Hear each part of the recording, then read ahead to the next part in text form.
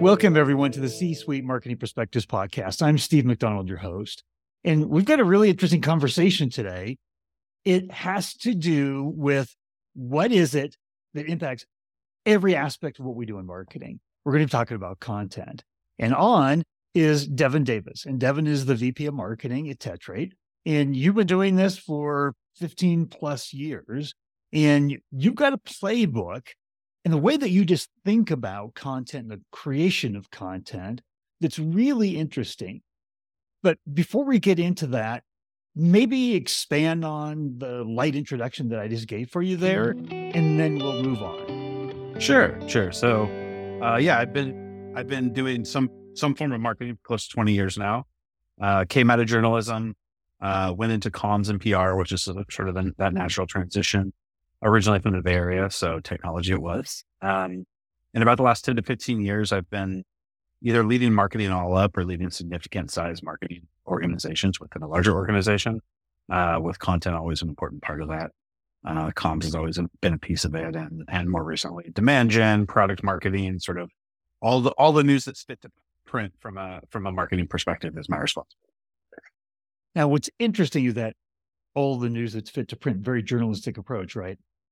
You had, and we were talking right before we hit the record button, kind of the typical conversations that you get from C-suite in terms of, Devin, what's the plan on content? How are you thinking about it? What are the typical kind of questions and expectations you get? And then how do you reframe that really for them in a way that makes perfect sense and everybody nods their head and says, yep, that's what we got to do? Yeah. I mean, C-suite really can vary greatly, right? Like executives come from all different paths. So there are executives who started their career on the technical side, executives who started their career on the sales side, and here and there execs who started their career on the marketing side. So because of that, the questions vary, but the intent of them is always very similar. Who are we trying to reach and how are we trying to reach? And so being able to be thoughtful about answering that question in a way that makes sense to the executive is important, because it may be that they're asking the right question in the wrong way. So for example, I've had an executive say to me, like, who are the personas that we're targeting? Are we targeting by personas first? Are we thinking about this more from a topic area? Like, how are we reaching people? Those are good questions, but they're just not the right ones. They're directionally accurate, but the focus is a little off. What matters is how are you reaching them, and what are the problems that you're solving for them? So I mentioned this when we were talking. Product marketing is the worst named function in the world, because what you should be doing when you're leading product marketing is talking as little as possible about your product, and instead talking about the problem area that it solves. And once you understand that, it unlocks a new way of reaching your audience, your ICP, or call it what you will, in a way that it's just going to be a lot more effective.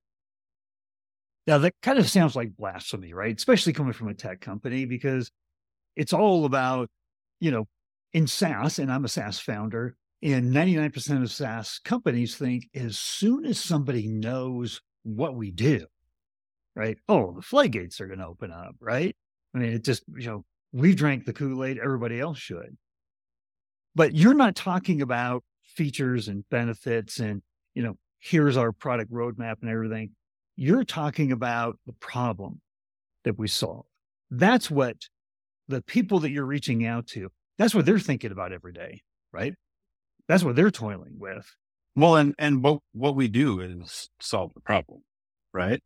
Right. If you're selling correctly, I guess. Sorry, I interrupted you. Go ahead.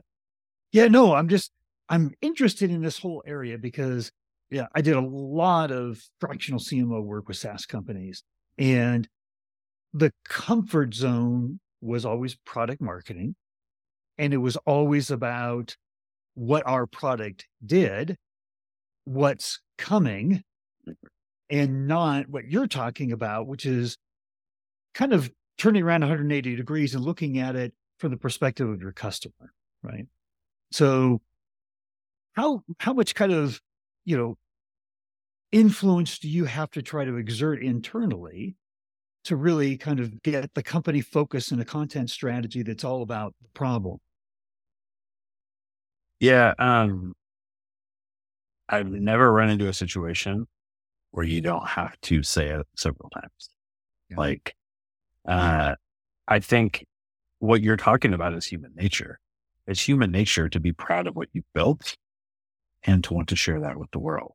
And so, there's nothing wrong with that. And in fact, I think it's a good thing.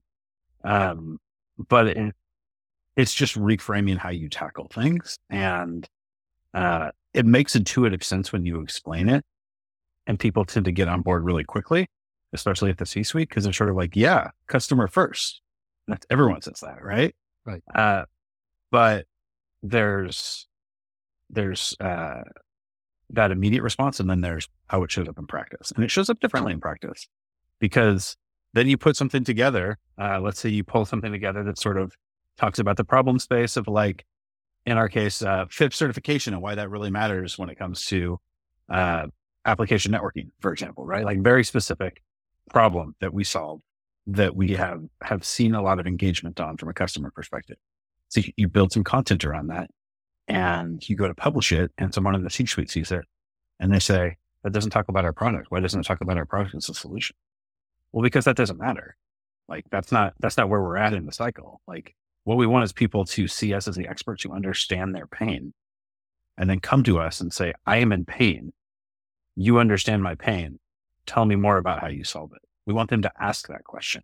We don't want to proactively tell them what we do, because it'll be more powerful.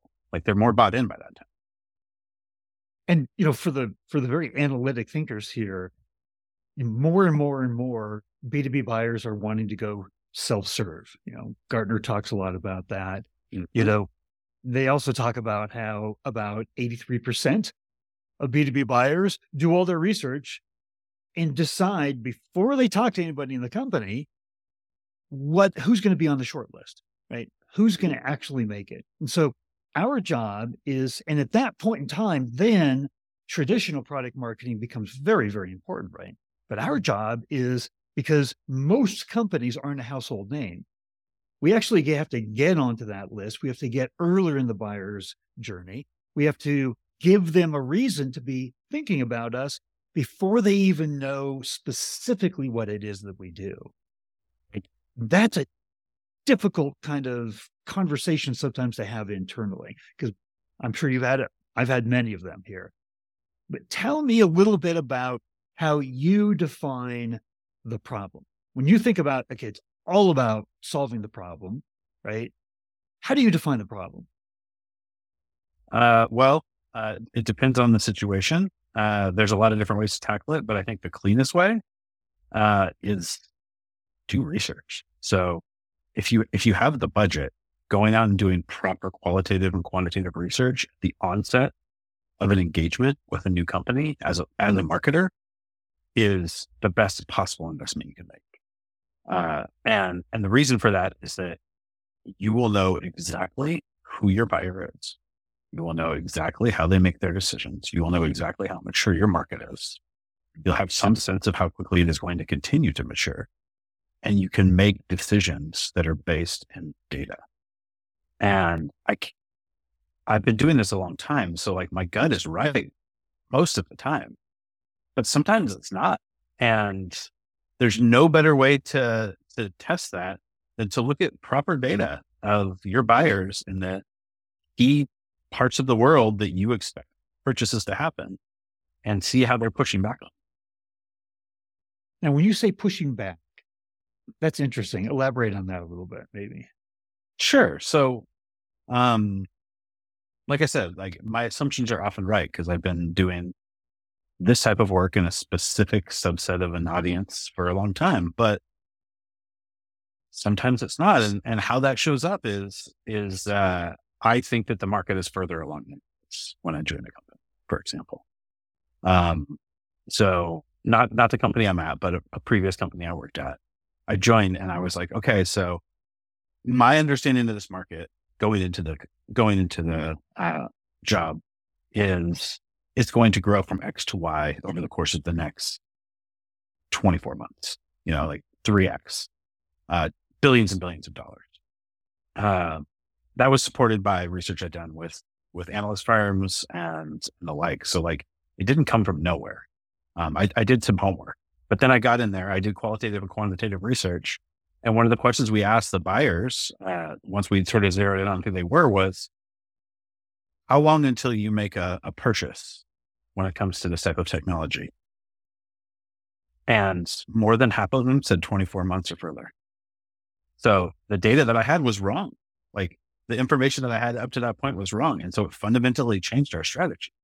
Like we moved further up the funnel and leaned in heavily on education because it was the right thing to do. It's just not where the market was. And so we had to change how we were approaching it. Now, you said something interesting there, right? Because almost everybody here that's listening has an ABM sales process. So we're talking 8 months, 12 months, 15, 18, 24 is a pretty long cycle. So the need for education is absolutely there and to establish your expertise and everything. How do you think about that? So that's typically the area of like thought leadership content, right? Where you're helping them do their jobs, right? So that's not necessarily, well, this presupposes, I was right about ready to ask you a question. That was, this is still about defining their problem, right? Because their problem is not necessarily limited to just the problem that your tech solves. If you're educating and you're trying to build your reputation and your expertise as an advisor in the industry, there's kind of concentric circles that come out from the problem, right? And none of those are off limits. But how do you think about that? Because the problem, isn't always, you might have a C-suite individual saying, why are we talking about this, right? How does this relate to our problem, to our technology, what we're doing? How do you think about that? So there's a really interesting trend happening right now in technology. You have no doubt this, of everyone deciding that they're a platform. When everyone's a platform, nobody's a platform. Because the word loses all meaning. And so, as I look at that sort of trend as it's playing out today, I think, the smart companies have already sort of gotten ahead of that a little bit, and they're starting to focus on, here is to your point about concentric circles, like this is a pie, right? And this piece of the pie, and it's a weird way to cut a pie, I guess, but it's center piece of the pie, and then the next ring out of the pie, and the next ring out of the pie. We don't solve that for you, but there are very simple solves for that. Let's talk about that education wise. But these next 3 rings of the pie, the external pieces, the part that's going to get you to actually be able to finish it, that's what we do. So let's talk about how you get to reach us where we're at, and then how we will help you to speed up your process once you start working with us. And like, that can be software development, but it can also be unlocking revenue, like what it actually shows up as for the business depends on 1, the product, and 2, the business. But at the end of the day, like, don't lay claim to things that you can't do. Just help people figure out how to solve those problems. Like, be useful. Yeah. And in doing that and being useful, we all know ABM sales is all about building relationships, right? So adding value, being useful, being that advisor that helps them in all those concentric rings that aren't necessarily specifically what you do, but super important to them, right? You said at the very beginning, this podcast, that you literally want to help them, right? In any way that you can. I had a CEO on, and it's about, what do B2B CEOs want from their CMOs? And this gentleman, he's a 2-time CEO, was a former CMO. And he said, all I want from my CMO is for them to add value to my company. And the number one way to do that is just to help the people that we're reaching out to. Add value in every way that you can, because that builds that relationship. And that is the 97% of the market that's not in the market to buy right now. They don't want to hear about products, right? They're not even ready to buy. They're certainly ready to hear somebody that's going to help them. And that's going to build that relationship. So that's what I think about when I hear you talking about how important it is just to add value and be useful, right? So Yeah, I mean, it's not about closing a sale tomorrow necessarily. Sometimes it is, but uh, you should be establishing customer relationships for the long haul. Like, right. especially when it comes to SaaS, right? Like ARR is a metric that companies and SaaS use for a reason. Like, you want your customers to stick around. It really matters. So you have to be relevant and you have to remain relevant. So ultimately, this means that you've got to lay out a content calendar, right? You've got to pick Mhm. topics, you've got to pick themes. How do you think about kind of moving into that more kind of executional phase? We've been talking very high level about, in general, we need to be adding value and how do we do that? But now you got to lay out a content calendar. Yeah. So you've done that research, right? You've done that qualitative and quantitative research. You've taken that and validated it with analysts. You've determined what the topics and the pain that your target audience, call it your ICP, call it what you want, cares about. Um, and now you lay out themes and focus areas over X period of time. Um, I find that trying to build any sort of marketing plan longer than 6 months is a fool's errand. I do biannual plans that I refresh on a quarterly basis. And so content is an important part of that. And you build out like, what are your four key campaign themes? And then what are the let's say 2 to 3 topics within each campaign theme that you're going to focus on from a content perspective. Delivery mechanisms vary. Sometimes you really need a video. Sometimes you really need a white paper. Sometimes it's a full on PR campaign and nothing else. It depends on what you're looking to accomplish with the content you're developing. But the end goal is the same, which is reaching the audience who cares about the pain that you are solving and making sure that they understand it.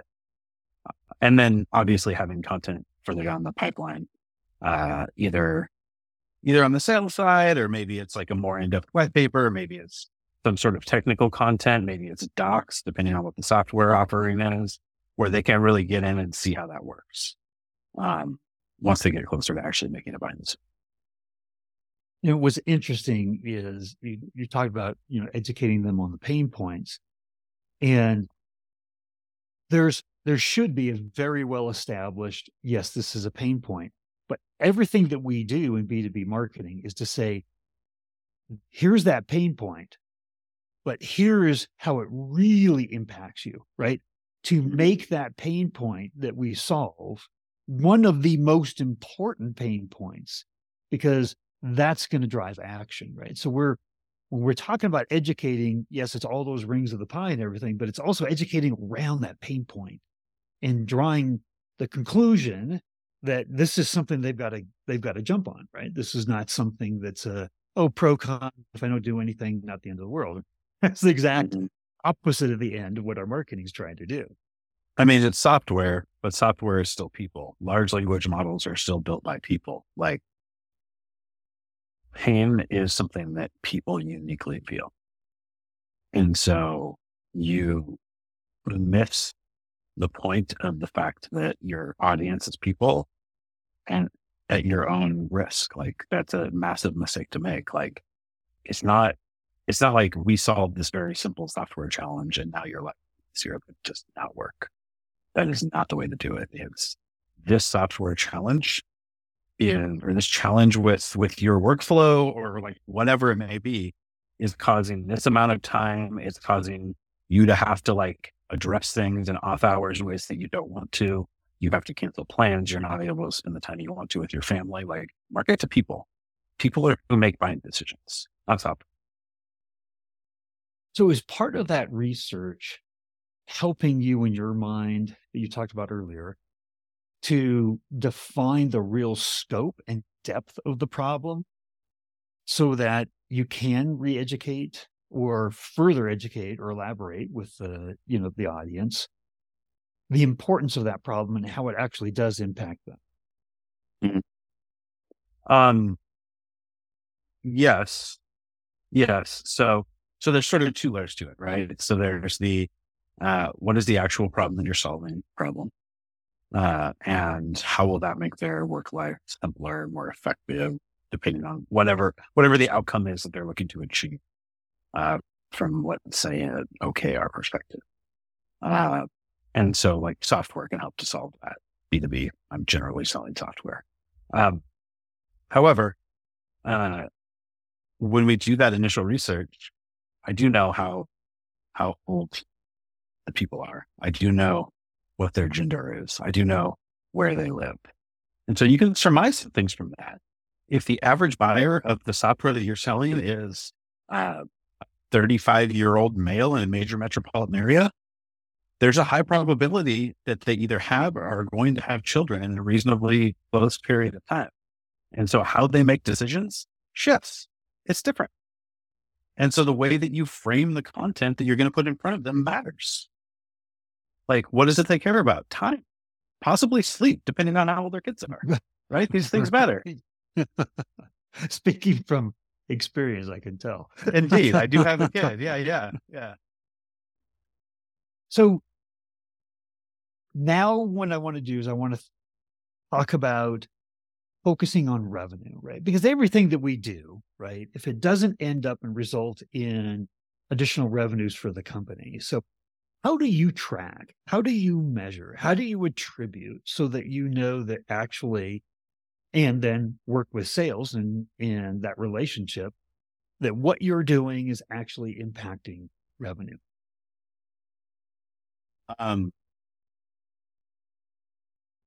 Well, you measure, right? So when you build content, you do something with it. You don't just like set it free, cross your fingers and hope for the best. So there's awareness programs and there's demand programs. And if you build proper campaigns, there's a clear through line between those. And demand programs typically include content syndication. And so, part of how you're going to measure your outcomes is on that front in terms of like this content led to these like stage 0 opportunities or this number of FQLs. But at the end of the day, if you were responsible for our marketing, in my case, I'm signing up for a target. I'm going to help to reach X percentage of this target against our pipeline. And if I deliver on that and we are hitting all of our other numbers and like that the targeting is right, then I can then reverse engineer at the end of a quarter and say, this program did a lot better, which means this topic is resonating, which means we need to go invest more in it, both from an awareness perspective and from a demand perspective. So all this content and investing in the content, tracking the content, and your background in journalism, how has that helped in what you're doing or how you look at content today versus your background? Yeah, I mean, journalism is very cutthroat, but it's cutthroat in a different way than I think some people often think about it, which is like the most focused and effective story wins. So there's this concept in journalism of the inverted pyramid, and the inverted pyramid is just what it sounds like. It's an upside down pyramid, and the idea is the most important content, the things that matter the most, go up top. The American essay, most essay writing, we all have been trained to think the opposite of that. Like you frame a story, then you give an example, then you talk about why it matters. But actually, if you start with what matters, people are more likely to continue reading. That's why journalism is effective. That's why the concept of the inverted pyramid is so important inside journalism. And I've brought that to my entire career. So I always start with what I think is going to draw people in first. Call it a lead, call it a net graph. There are specific terms for this in journalism. It translates very well to comms too. Like pitches are very important. Translates to sales in that sense as well. But all the content that you build should start with like, as quickly as possible the thing that people care about. Going back to the problem, like here is a problem that we see, and here is different ways that people solve it. Let's get into it. Not, well, there's a lot of different ways that you can solve all these different problems. And like, it's very challenging and confusing. We're all moving into the cloud. What does that mean? How do you choose a cloud provider? No. It's 80% of people choose AWS. Once they move to AWS, there's a high probability that they're going to be moving to the container ecosystem, which means 90% of those people are going to be using EKS. If you're using EKS and you start to use it in a significant capacity, you're going to start to have challenges with the way your applications and containers talk to each other. Then you're going to need a networking solution. That's what Tetrate does. So like you get there, but first you're talking about what the actual problems are. You can get into more detail there. And then eventually we'll talk about the company, but it's further down. It's toward the end of the pyramid. Yeah, it makes good sense because you got to capture their attention, right? Why do they care to listen more, to read more, to view Correct. more? Yeah. I mean, I think about that in terms of, one of the things that's like pennies on the dollar that as marketers we've done for years and decades is email marketing, right? Nobody's going to open up out of the 200 emails they get that day. They're not going to open up that email if they don't see something in the subject line that interests them, that is an answer to, oh, I need to know more about that. That could help me, right? And so that's just the immediate kind of visualization that I had. Because this inverted pyramid is just tell me why I should care, and then you can get into the rest of the story. Is that a good way to think about it? Yeah. I did an executive leadership program a few years back. One of the things that they really layered into the thinking was this concept. It's a terrible acronym, but they use it as an acronym for the sake of what. And in the confines of that program, the point of it is like, why do you do what you do? Like, why do you do the job that you do? Why do you live the place you live? Like really thinking about it deeply in terms of like your own personal experience. But I've extrapolated that out to when I'm building content, when I'm building marketing programs, when I'm building a biannual plan. What, for the sake of what? Like literally, what are we trying to accomplish as a marketing team? Like what? Like, yeah, targets and revenue and new customers, but like, so that the business can what? So that the marketing team can what? Like literally, like, what are we doing? Like, what are we trying to accomplish? Like, it's simple, but it's important. Keeps you grounded. So we've covered a lot here. I love the for sake of what. I love the inverted pyramid. I love the way that you're reframing it for everyone, C-suite, other departments. It's all about our content is about solving problems, right? And that's not about product marketing, and that it's the problem we solve, but it's a bigger problem. So I mean, we've just gone through over a lot, but if there was a single takeaway that you had for everybody to continually create just A+ content, right, that works so well for the company, what would your takeaway for them be? Less more. I know we're in this world of large language models and we can create something at the drop of a hat, snap of a finger. But you're only going to get so many opportunities to get in front of your buyer. You're only going to get so many opportunities to get in front of the people who are influencing your buyer. So, don't create 800 pieces of content. Create 8 really great ones that you know will work, that you have field tested, because volume is not your friend. Like, do you need to have a ground game? Sure. Like, do you need to put out quite a lot of blogs and press releases so that when people do come to your site, you look like a living, breathing company and they can understand in more depth what you do? Absolutely.